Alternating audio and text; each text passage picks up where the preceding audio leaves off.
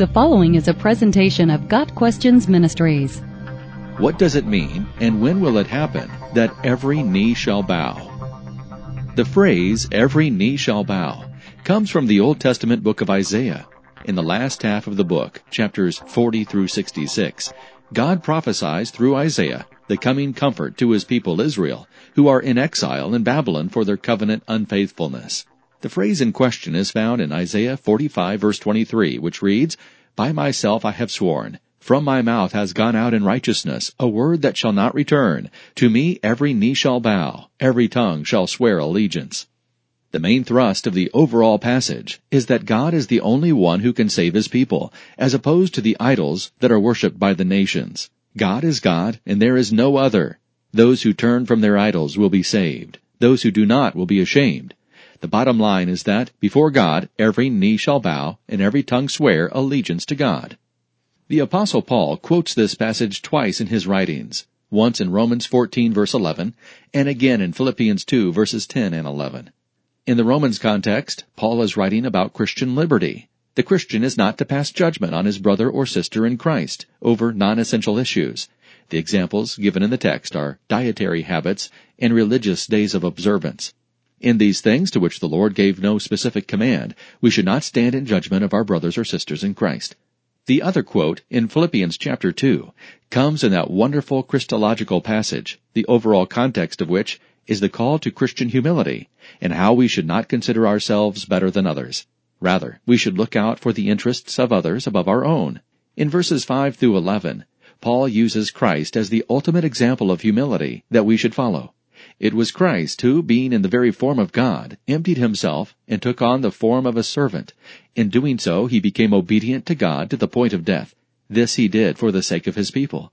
It is important to note the overarching theme of this passage, the humiliation and exaltation of Christ.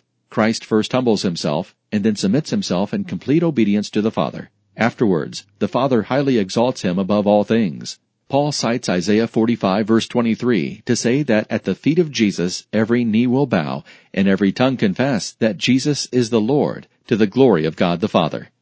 In both of Paul's citations of Isaiah 45 verse 23, he is echoing the truth that there will come a time when every knee shall bow and every tongue confess to the glory of God. In the Philippian citation, Paul declares the divinity of Jesus when he says that every knee will bow and every tongue will confess him as Lord. This is a clear indication of what will occur at the second coming of Christ. During the first advent, Christ came in humiliation and died a humiliating death on the cross for the sins of the world. In his second advent, Christ will come with power as the conquering king. When that happens, it will be as our Lord himself predicted in the Olivet Discourse, and as the vision the Apostle John received in Revelation chapter 20.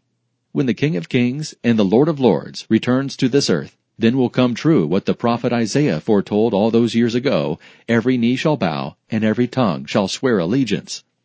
The lesson for those living in the here and now is that we must heed the warning of the writer of Hebrews, who said, "So as the Holy Spirit says, today if you will hear his voice, do not harden your hearts as you did in the rebellion, during the time of testing in the desert, where your fathers tested and tried me, and for 40 years saw what I did. That is why I was angry with that generation, and I said, their hearts are always going astray, and they have not known my ways.